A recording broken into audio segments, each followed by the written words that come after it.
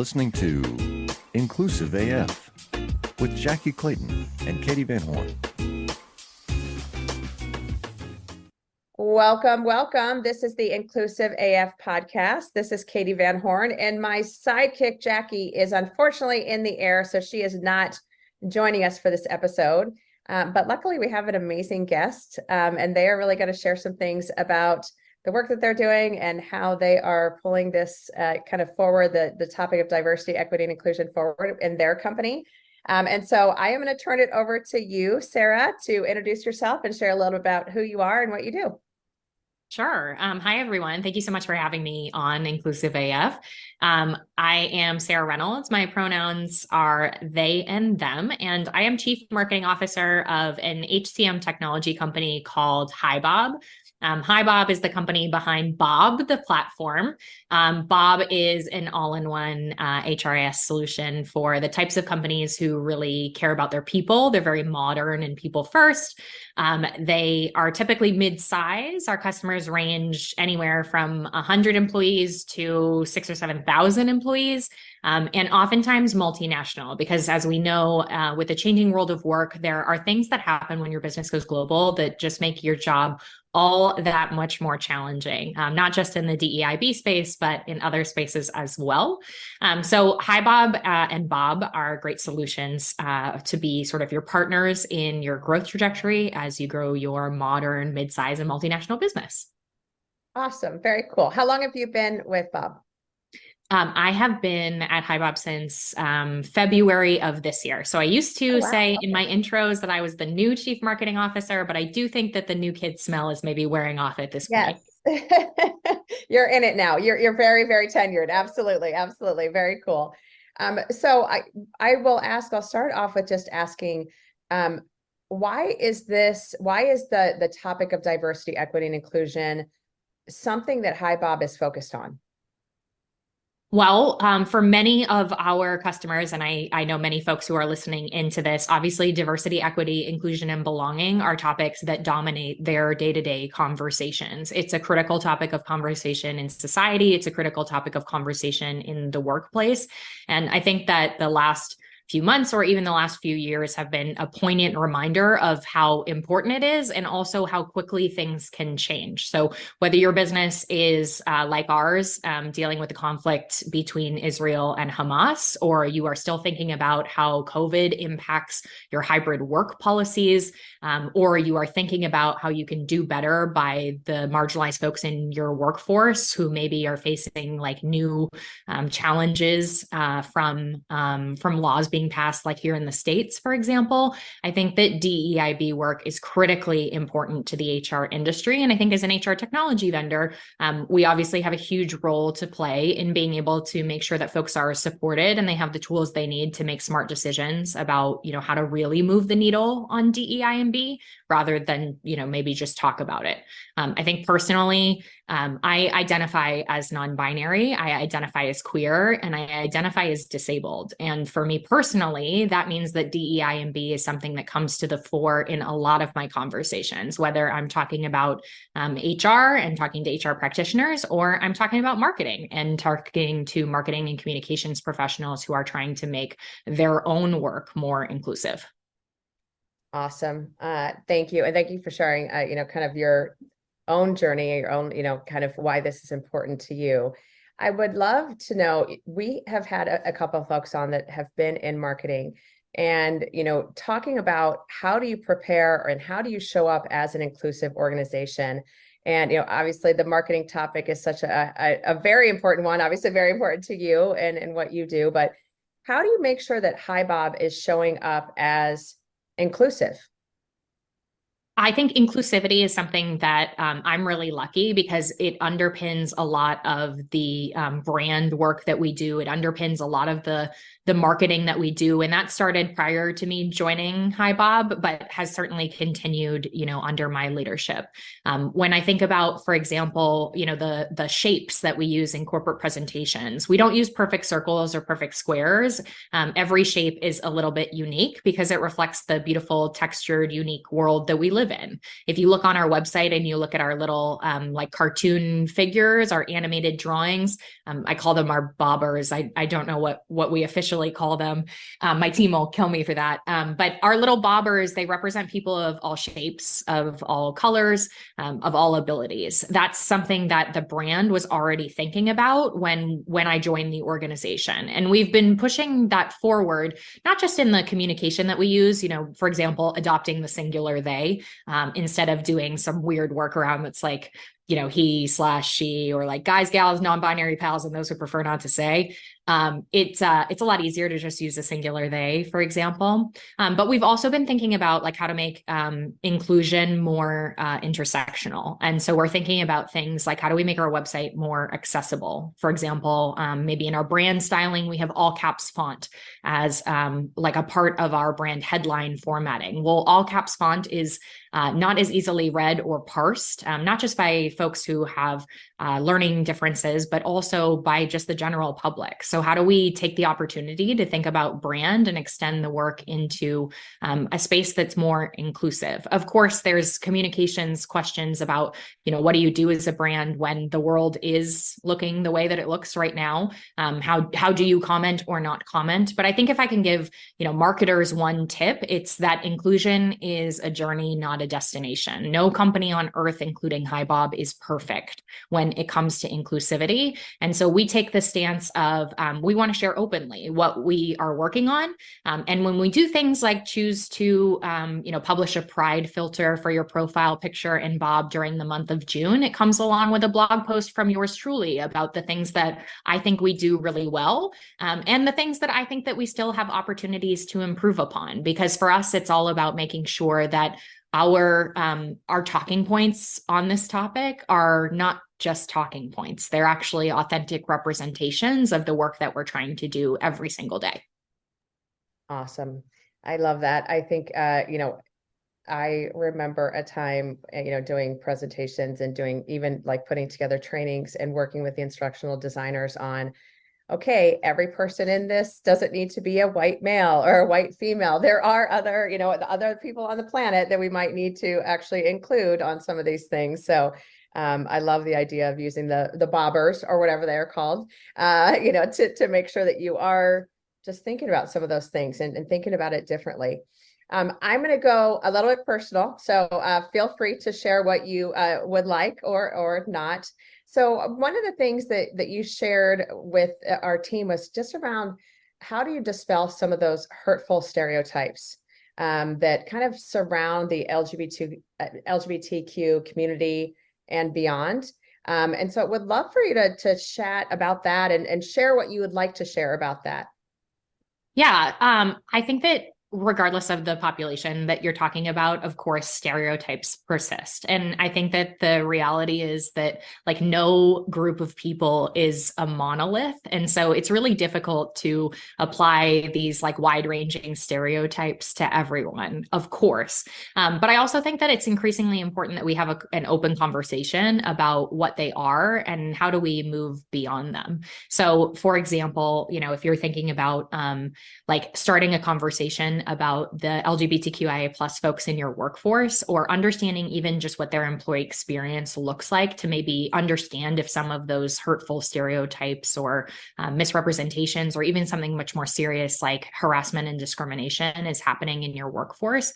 Well, it's a great place to start by asking them the question. Hopefully you have a strong partnership with your ERG.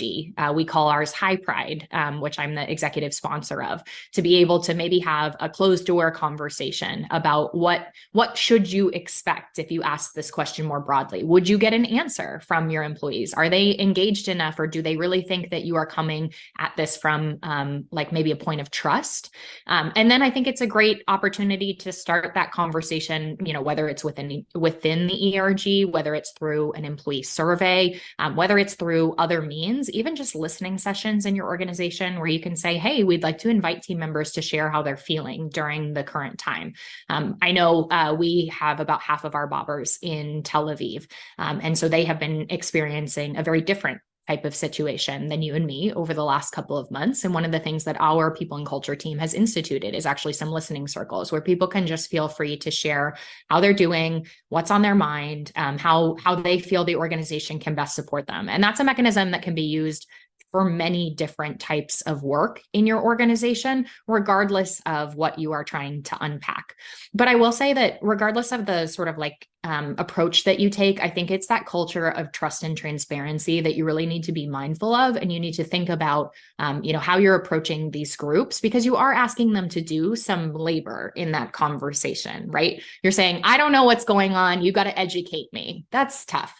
But you are also asking them to share something that's really personal. I can't tell you how difficult it is, even as someone who talks about their identity super openly. Like, I tear up when there are certain conversations that come to the table about the mistreatment that I've experienced, or about, how I get death threats on social media when I do public appearances because people don't like that I am who I am. That's really challenging. And you should be really aware of that. And you should also make sure that the trust and transparency is there, and that there's open communication about, now that you have received this information, what are you going to do with it? If you're asking people, for example, to tell you if they identify as a member of the LGBTQIA plus community, well, where is that information going to be stored? Who's going to have access to it? How is it going to be used to make decisions? So it's great to come to the table, not just with questions about, how could we make your work experience or your life experience better? How can we help you move beyond some of the stereotypes that maybe you are bumping into still, even in 2023, 2024? But also, now that you've shared that with me, here's what I'm actually going to take action on and do. If I find that, my employee engagement scores for members of the LGBTQIA plus community are really much lower than maybe folks who don't identify as a member of that community. Okay, well, what are you going to do about that? And how are you going to work with a group like your ERG to make that better? Or how are you going to engage your executives in a really productive conversation about moving beyond some of these things? I love that you're talking about that, and thank you for sharing, kind of your own experiences. I think that for the folks who are listening, a lot of them are in the HR space, and this is a topic that we talk about a lot. Is data is great, but letting folks know how you're going to be using it, why you're asking these questions, some of these things, and also, from a global perspective, there are some spaces that you shouldn't ask because it will literally put them in the crosshairs of legal action or safety, all of these things, from a physical safety perspective. And so I think it's a great point to make of, like, why are you asking the questions and what are you going to do with it? And also, I think for so many, especially like smaller HR teams, everyone has access to everything. So being aware of those, kind of guardrails for the security of that personal information is such a critical piece. And, regardless of what tool you're using, how critical that is to just safeguard. And I will say the personal safety of the employees, but it's also just the culture you're trying to build. If people feel like they can't trust HR, they can't trust their peers, whatever it might be, you're kind of dead in the water if you're trying to do anything within HR. So thank you for just kind of going into that piece a little bit, because I think folks don't understand, or, maybe aren't aware of how critical this information can be and how important it is to safeguard it, just to make sure you're keeping all of your team members safe and all of your team members really as a part of this conversation and ongoing inclusion work. When you think about kind of the pieces that you want to see for HR teams, when you're meeting with HR teams, whether that's, and I'm kind of having a broad brushstroke here, when your team, your marketing or your sales team is meeting with possible clients or possible, folks you're going to be partnering with, what are the things that are important to you to really be looking for, thinking about, or calling out to them as they think about their own cultures or their own companies? That's a great question. I have the great fortune of being able to spend a lot of time with our clients, and I get to talk to them about things like this topic, and I get to talk to them about, the broader sort of like business mechanics of their organization and how they compare to, other folks that we're talking to or other Bob customers, or, what best practices they can implement, anything and everything under the sun. But I would say that there are a couple of things that continually come up. One is like speaking the language of the business. I know from my own work as an officer in a company that speaking the language of like the spreadsheet people, like our friends in finance, or our friends in the executive suite more broadly, or maybe your board of directors, or maybe you have a particularly data-minded or P&L-minded leader that you support, right? Maybe just as an HR business partner. And sometimes you feel like we're not speaking the same language. I feel like I can't get through to my GM because all they care about is P&L impact and, like product delivery times and sales quota or forecast or, benchmark comparisons or whatever your particular flavor of it is. I think that there's a tremendous opportunity for HR folks to learn to speak that language of the business and to actually articulate the P&L impact of the work that they do. A lot of times we get hung up on, well, I have great, employee engagement data, and I know that, engaged employees are more productive. We'll demonstrate that to the business. Tell them about the productivity improvements you think that you can unlock for the organization. Or, I have some data about turnover. We'll tell them about the cost that's associated with that turnover and what could happen if you could offset that turnover by, improving your engagement by one more point, right? Or reducing attrition by one more point, right? Talk to them about what does that mean in terms of hard dollars and cents, and how does it help you communicate that impact of people back to the business? Someone in my organization once told me that, if you buy a piece of machinery, right, and you put it on your manufacturing plant floor, it's like a car. The minute you drive it off the lot, it's worth less. Your assets depreciate over time, right? Your physical assets in your business. People are the only asset in your business where the value appreciates over time if you take care of them, if you upskill them, if you invest in them, if you develop them, right? It's not always true. It's not a perfect equation. You can't just let them alone and expect that they will deliver more value to your business over time, but they are an asset that can appreciate in value. And HR plays a critical role in helping them to increase the value of the workforce over time, especially as like the world is changing and, we're having conversations. All right, I got through 30 minutes of this without saying AI, but we're having conversations that bring up these really challenging topics about how the only constant in our modern world of work is change. Well, people are the way that you're going to be able to navigate that change successfully. So you want to treat them like the assets that they are, right? I think the other thing that comes up a lot, especially in conversations about DEI and B, is that people know they have an issue. They've known that they have had an issue for a while. And the specifics of the issue, can vary from region to region or from organization to organization really dramatically, right? But it all gets sort of like bubbled up under this umbrella of diversity, equity, inclusion, and belonging. But what happens is that they or their executives, they speak a lot about the issue, right? Like, we know we have this challenge. We know we can't recruit skilled talent who isn't super homogenous in our organization, right? At certain levels. We know we don't have a talent pipeline for people of color or for women or for members of the LGBTQIA plus community. But when you ask them what they are doing about it, they kind of go, or they've tried a bunch of things, but nothing seems to have moved the needle. And I think for the most interesting conversations that I get to participate in are the brainstorming conversations about how are we actually going to move the needle. There was a really great stat maybe a year ago from Stacey Harris, who's an analyst in the HR space. And she shared it in this big ballroom in Las Vegas at the HR Technology Conference. And it was about the number of HR leaders who share diversity, equity, inclusion, and belonging metrics and performance outcomes with their C-suite in a regular cadence. It was 0%. Yep. And you could have heard a pin drop in that Las Vegas ballroom. And it's because so many of us maybe don't know the answer, but there are great opportunities for us to network as HR leaders. There are great opportunities for us to look at what's working in other industries. There are great opportunities for us to even just have an open conversation and brainstorm about, okay, now that we have assessed that we have an issue, how do we actually move the needle to move us forward? How much do you understand the future of finance? I'm Jim Roos, a top 10 banking influencer and host of the podcast Banking Transformed, where we dive deeply into the rapidly evolving world of banking and financial technology.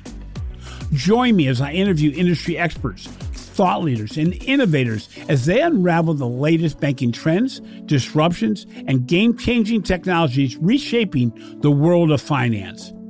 Redefine your understanding of the banking ecosystem. Subscribe now to Banking Transformed, available wherever you get your podcast and now available on YouTube. Okay, there were like 52 things that I wanted to talk about. Sorry. No, this is awesome. I want to go back to the comment you made, because I just want to reiterate it, because I think it's such a critical comment and an observation that, that people appreciate. And, while you might have a car or a piece of equipment or all of these other things, and, it of course starts to depreciate the moment it's off the lot or whatever you want to, whatever analogy you want to use. But I love the idea that, if you are investing in your folks, and I talk to my team all the time, and I think I sometimes freak them out when I'm like, no, this is like a resume builder project that you're working on. And they're like, are you trying to tell me something? And I'm like, no, these are things that we all should know in HR and know how to do. And, I think it's great to have those experiences and to give your people those experiences to grow continuously. And I think that's one of the biggest levers that, I think Culture Amp and others have identified in their engagement survey, is like learning and development, and not just, hey, I got to go to this training, but how am I actually learning on the job every single day? And so I love that you called that out. That's great. And then I want to go back to another piece on just the accessibility on websites. And I think this is something that folks are struggling with, even just within like the careers page and kind of the different places that we as HR folks touch, that, making them accessible. So I've switched everything over to Tahoma. I don't know if that's how you pronounce it, because that was one of the fonts that I was told, like, oh, that's easier for folks to read that maybe have a sight impairment of some sort. And I think there's just so many of those little things that we don't consider on a daily basis. But if you have a font on there that folks can't read or can't, discern, regardless of what it is that, whether they are, have some sort of dyslexia, whatever, how do we make that more clear? And I would love if you could just to share a little bit more, or maybe some other, tips, tricks, things like that you have learned through your career about how to make things more accessible. Because when we have these conversations on DEI, I think a lot of times we leave out the accessibility piece. And so what tips, what tricks, what are some of the things that you have recognized or figured out over the years that kind of help with that accessibility piece? So there's great resources out there. I'll give you some examples, but there are great resources out there if you want to learn more. One is, I believe it's called the Web Content Accessibility Guidelines. There's no formal definition in the ADA, for example, the Americans with Disabilities Act, about what makes a website fully compliant when it comes to accessibility, right? But groups like the Web Content Accessibility Guidelines folks, they've been pulling together a lot of these recommendations, and you can reference sort of their work and understand, what are, so fonts are like a great one. Minimum contrast is something that comes up a lot, especially when you're talking to marketers, because you're talking about like the color contrast between colors on your site. So for example, Hi Bob has this like cherry syrup color as part of our brand portfolio. Well, when you overlay, white text or black text, does it actually produce enough color contrast so that someone who is colorblind or otherwise visually impaired can actually read the text that's on it? Or does it just look like a blob, right? You don't want a blob on your website, because suddenly that means that your website's not usable by that person. You have immediately turned them off. Congratulations. Another great one is around like the use of screen readers. So you probably already have someone who's thinking about accessibility from a web perspective in your company. It's just that their title is not web accessibility guru. Their title is search engine optimization. Not always, but most of the time, good accessibility best practices are also good SEO best practices. So if you have someone in your company who thinks about how to get your website to rank on Google, they're probably already thinking about, how do I structure data? How do I make sure that my headings are tagged as headings? It's not just a bigger block of text on the page. Like I don't just up the font size, I actually tag it in the code. That enables folks who use screen readers to actually go through and engage with your website, either by reading the headline and then reading the content, or tabbing through headline by headline to find what they're looking for.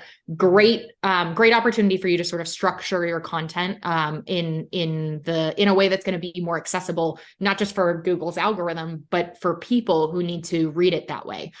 You should also know, one that I'm trying to practice is screen readers also like read out the URL, like read out the URL if you don't use a hyperlink. So you have to sit there and listen to http:// like imagine that for the entire link. If you put that in an email or in a Word document, you always want to use a hyperlink. And you can actually, that same thing where you nav between headlines to find what you're looking for, you can actually nav between hyperlink text when you use a screen reader.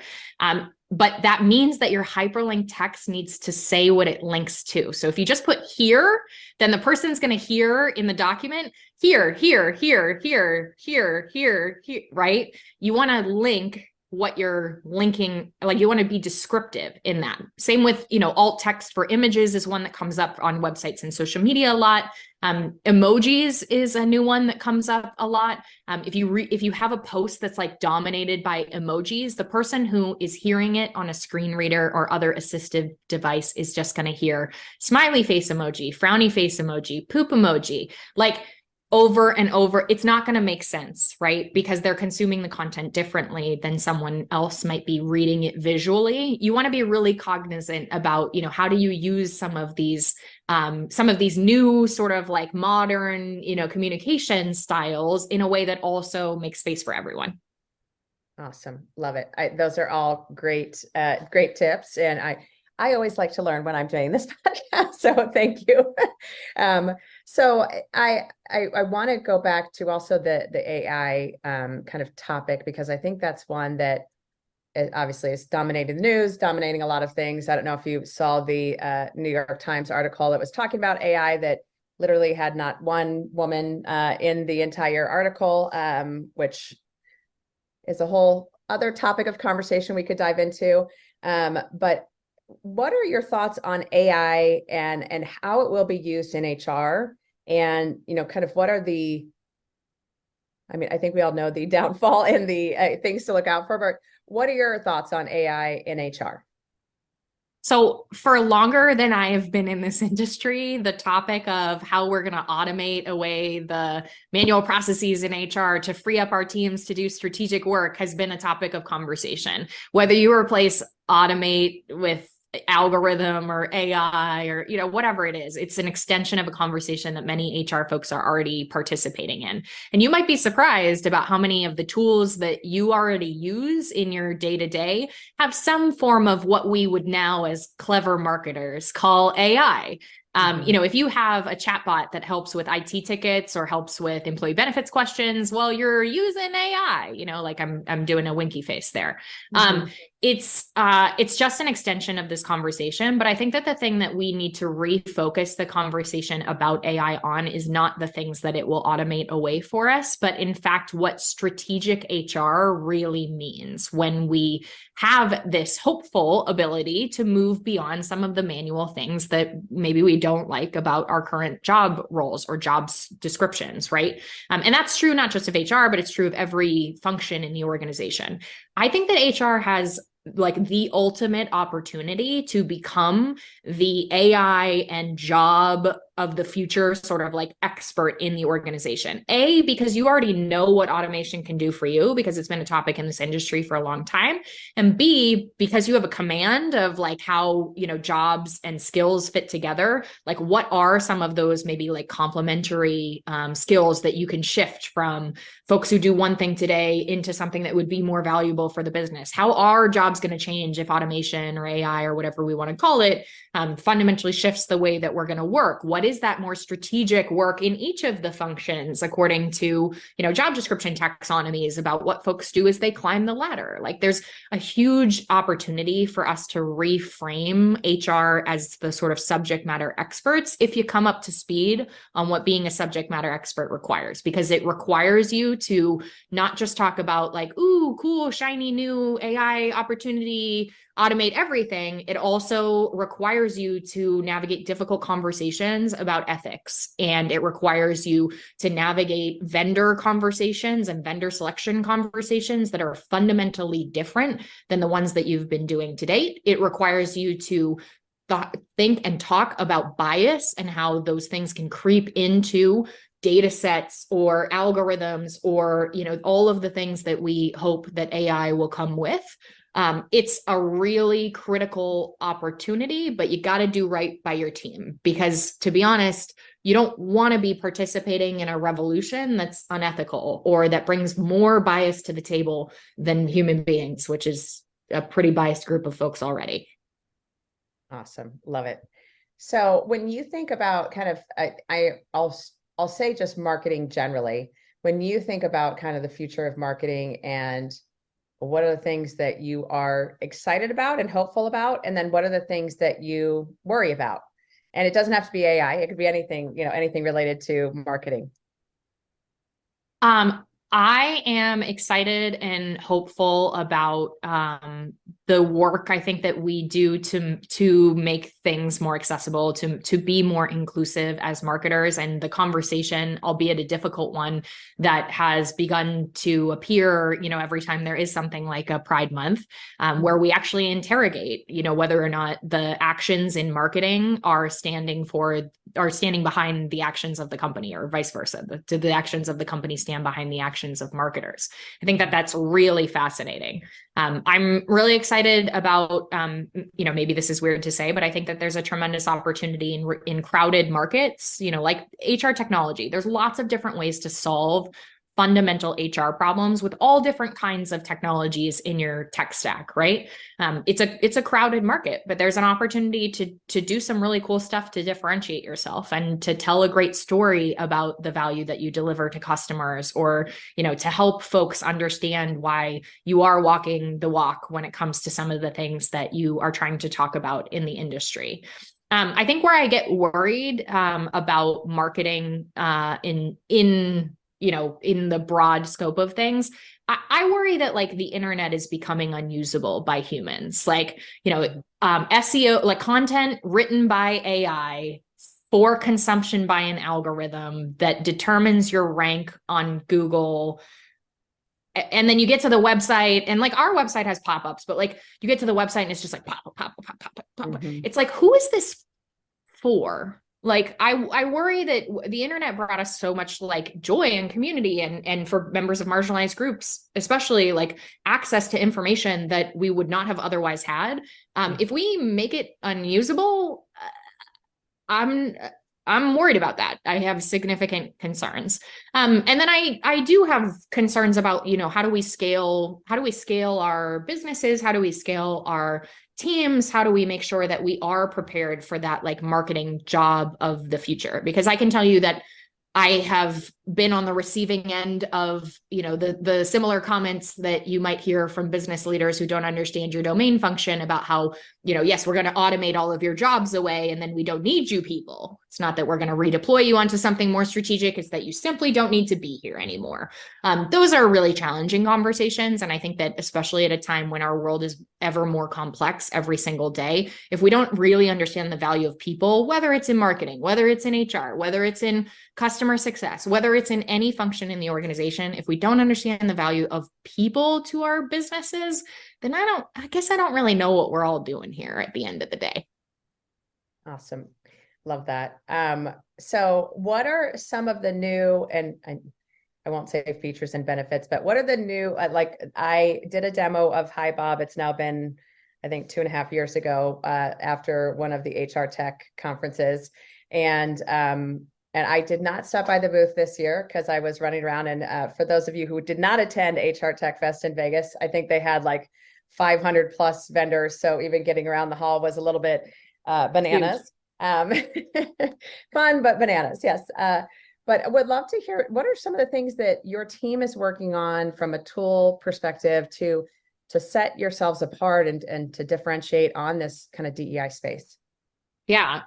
One of the things that's a big area of focus for us is obviously an analytics offering. So Bob is a modern HRIS. That means that we have lots of great core HR data, talent data, compensation data, data about onboarding and data about, manager one-on-ones and goal setting and all kinds of stuff in your organization. We want you to be empowered to be able to take a look at what is going on in your organization.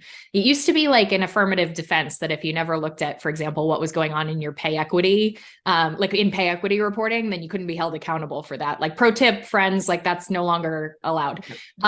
So you got to look at it, right? We want to make it easy for you to do so. We want to make it like really simple for you to understand, what are some of those opportunities that you have to maybe close some gaps or to think differently about how you structure pay in your organization, just as one example. We also, we've been doing a lot of focused development work around diversity, equity, inclusion, and belonging reporting in particular. So moving beyond pay, right? You want to do some cohort analysis to understand, why do we not see a talent pipeline emerging of early career leaders across all departments in our organization who are maybe people of color or who are women or non-binary people or who identify as any of the communities that we serve, right? We want to understand what's happening and we want to start to monitor those cohorts to say, to the point about what are you going to do with your data? Now I know I have a problem. Let me keep track of this cohort of people and see if the actions that we take are going to actually move the needle on, for example, maybe getting more Latinx folks into management, right? So we have some cohort analyses in our new DEI dashboards that allow you to do just that, which is keep track of any of the dimensions that you might want to measure against and start to understand the impact of your work over time so that you can begin to have that great conversation with the business about, what is the value of all of this DEI work that we, or DEIB work that we are doing? Why is it something that is critically important to the health and success of our business going forward? And, every spreadsheet person's ultimate question, what do I get out of this? Because I think that it's really important for us to enable that, smart strategic communication about every single facet of HR, but especially about something like DEIB work, which, there was like a Wall Street Journal about like, is the chief diversity officer position dead? And like, people oftentimes, this is one of the first areas of budget that goes when you are asked to do more with less. And I want folks to understand why that is a big mistake that you should not be making in your organization, because this is strategic work that helps bring value to the business. Yeah, thank you. That is a great answer. Good job. No, I appreciate that, because I think that is something that we're all facing right now in HR of, right now, especially we're all working on our budgets for next year, but thinking about, where is that high impact? And I think there are so many ways that you can prove out the impact of being focused on inclusion, being focused on diversity, and all of the kind of the different facets of whose voice are we not hearing from that we should be hearing from? Because I think that's something that it does, it just brings a different dimension, but I love having the data to prove, hey, this is why this is working. Hey, this is why we should be doing this, and what impacts in a positive manner they are. So I love that HiBob is focused on that and thinking about that. You mentioned, kind of the pay equity and some of those topics, and, obviously pay equity will continue, I think, to be a topic of conversation for years and years, because it is a complicated one as well. But, I think right now a lot of folks that I'm talking to in the HR space are talking about the fact that their team members are saying, hey, we have all this inflation going on. Hey, we have all these different things. Cost of living is changing. So, I don't know that I would say, the economy is kind of leading us in a direction, but the communication about what's going on with the economy, I think is leading folks to believe that they should be paid more.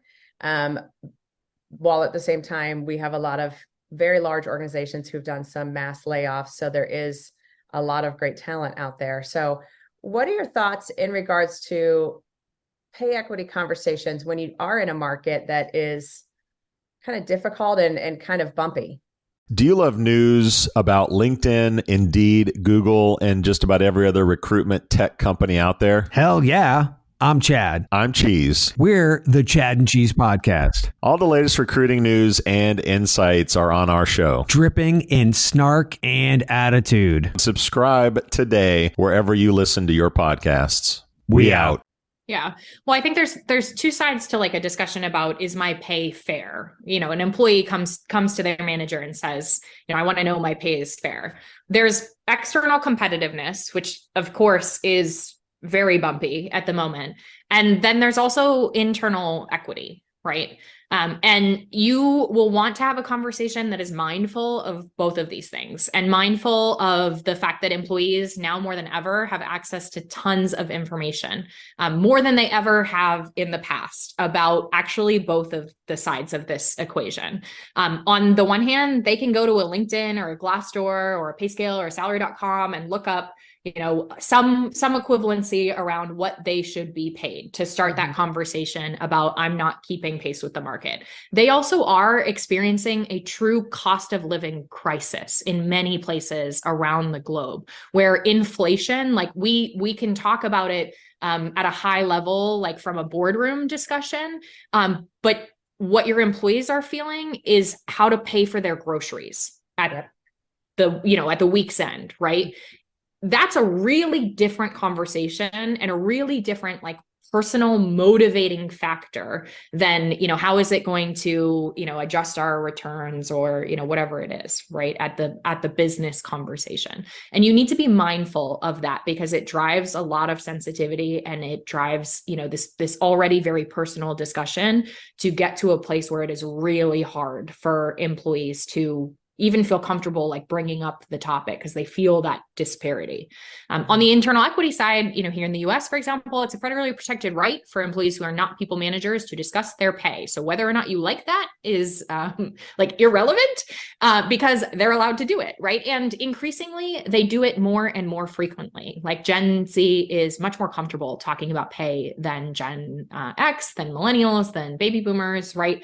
You should consider it a normal part of the process. So if you do have some of those, like as an analyst friend of mine called them like warts in your pay program that you find when you start digging in on these pay equity analyses, your employees are going to find them too. But I think the best way for you to overcome sort of all of these things is transparency and communication. So be transparent with employees about what your organization is doing. For example, in a world where corporations are recording record profits because they are increasing the prices of things at the grocery store, but not passing those profits on to employees. What is your organization doing differently so that you are helping employees deal with this true cost of living crisis that they may be experiencing? What are you doing to look at market competitiveness more broadly for their salaries? How do you benchmark your data? And then internally, like what are you doing to look internal to your organization? Like how do you conduct a pay equity study or analysis? And maybe more fundamentally, how are you training employees to get them smarter on this conversation? And how are you training managers to get them smarter on this conversation so that any of these topics become less like emergency fire drill, like 10 alarm kind of thing, fire alarm, and more a normal part of the business conversation where we actually all come to the table with an understanding and an education around how pay is determined, like what we can do to grow our careers or progress through, salary bands in the organization, what opportunity looks like at this company for me to take the next step and, maybe make more over time. What are different pay ranges for different job grades, whatever style, whatever place on the salary transparency spectrum your organization feels comfortable. You got to remember that like comp people are the math nerds of HR. Comp is really complicated.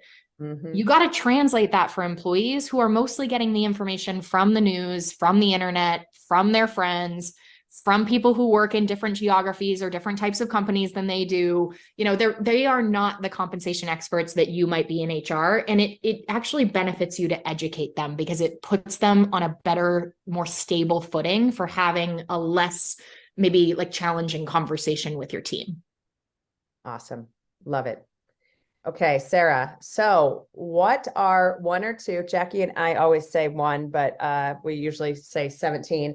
What are one or two things that you want to make sure folks heard during this episode? I think one thing that I could leave you with is that your marketing leaders, your marketing employees, you partner with them probably already. You mentioned like pages on the website that HR has a stake in, right? Probably your friends in marketing are already thinking about inclusion and accessibility.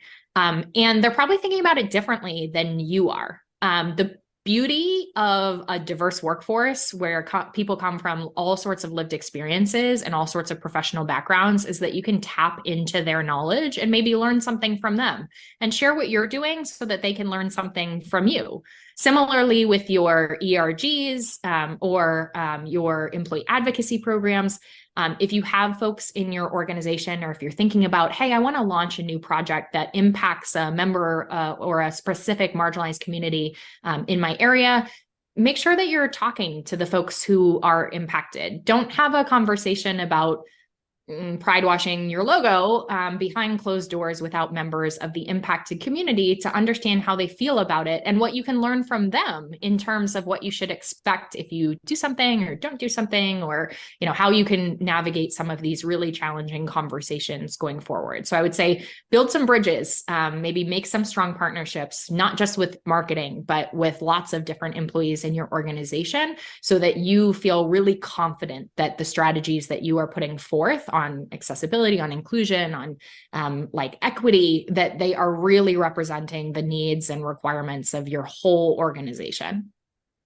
Awesome. Love it. There are like 15 nuggets that I would share. I think the one that is sticking with me right now is really the one around the employees appreciate, they don't depreciate, if you are investing in them and helping them and giving them the tools to get better and grow. And what a critical thing that is to think about, especially when you're talking to, as you said, like the CFO, the people that want to know the numbers behind the thing. And so I think that's just such a great way to think about it, that if you invest in your employees, they're going to get better, and getting better is, what we all want for all of our employees and for ourselves. So awesome. Sarah, where can folks find you? If you would like to say hi to Bob, you can go to hibob.com. If you'd like to say hi to me, you can find me on LinkedIn at /Sarah Liz Reynolds, or you can find me tweeting until the ship goes down on the artist formerly known as Twitter at Fair Pay Monster, which is one of my favorite things, and I will be so sad to lose it when that finally when that social media platform finally does shuffle off to the grave. Yes. Have you started on Threads yet? I haven't. I can't say that Meta is, I want more of my content on Meta. Right. True.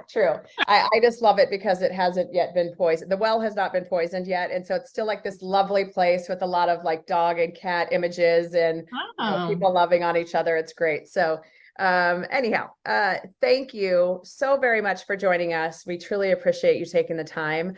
And this is Katie Van Horn, and I will say this is Jackie Clayton as well, just because she's not here because she's deciding to fly off into the never-ending space that she's in. Thank you for joining the Inclusive AF podcast. Bye. Bye. You might be surprised to know that not all serial killers are straight cisgender white men, and the victims of true crime are not a monolith either. She's Wendy and I'm Beth, and together we host Fruit Loops Serial Killers of Color, a true crime podcast. Together we take deep dives into the true crime stories about marginalized and minoritized perps and victims that often go untold. We also provide the context and nuance that these stories deserve. At Fruit Loops, we're serving up true crime with a side of history, society, culture, and some fun. Listen to Fruit Loops Serial Killers of Color on Spotify, Google Play, Apple Podcasts, or wherever you get your podcasts.